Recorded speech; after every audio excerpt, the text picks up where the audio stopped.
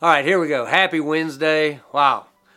We continue as we look at Romans 1:18 through 20. And I believe by the end of the week, it just needs to be the concepts of what these verses say that we need to really recall. Memorize it if you want to. Here we go. For God's wrath is revealed from heaven against all godlessness and unrighteousness of people who by their unrighteousness suppress the truth. Since what can be known about God is evident among them because God has shown it to them. For his invisible attributes, that is, his eternal power and divine nature, have been clearly seen since the creation of the world, being understood through what he has made. As a result, people are without excuse. So what is known about God?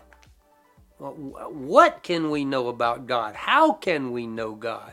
In theological circles, you have this discussion of general revelation and special revelation.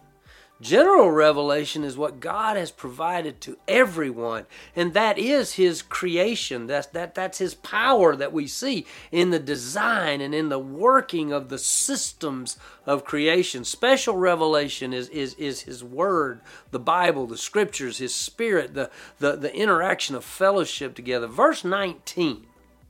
Knowing God is available to us because God has revealed himself.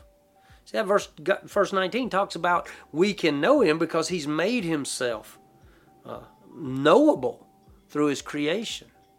See, many deny creation is the product of an omniscient, omnipotent God.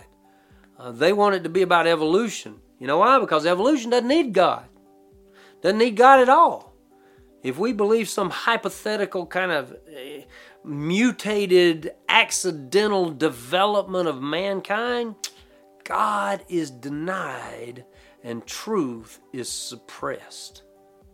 And these verses describe that as godlessness and unrighteousness. Romans 1:18 to 20.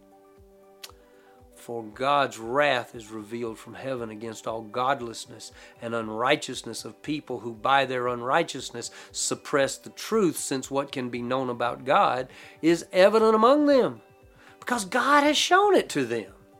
For his invisible attributes, that is, his eternal power and divine nature, have been clearly seen since the creation of the world, being understood through what he has made.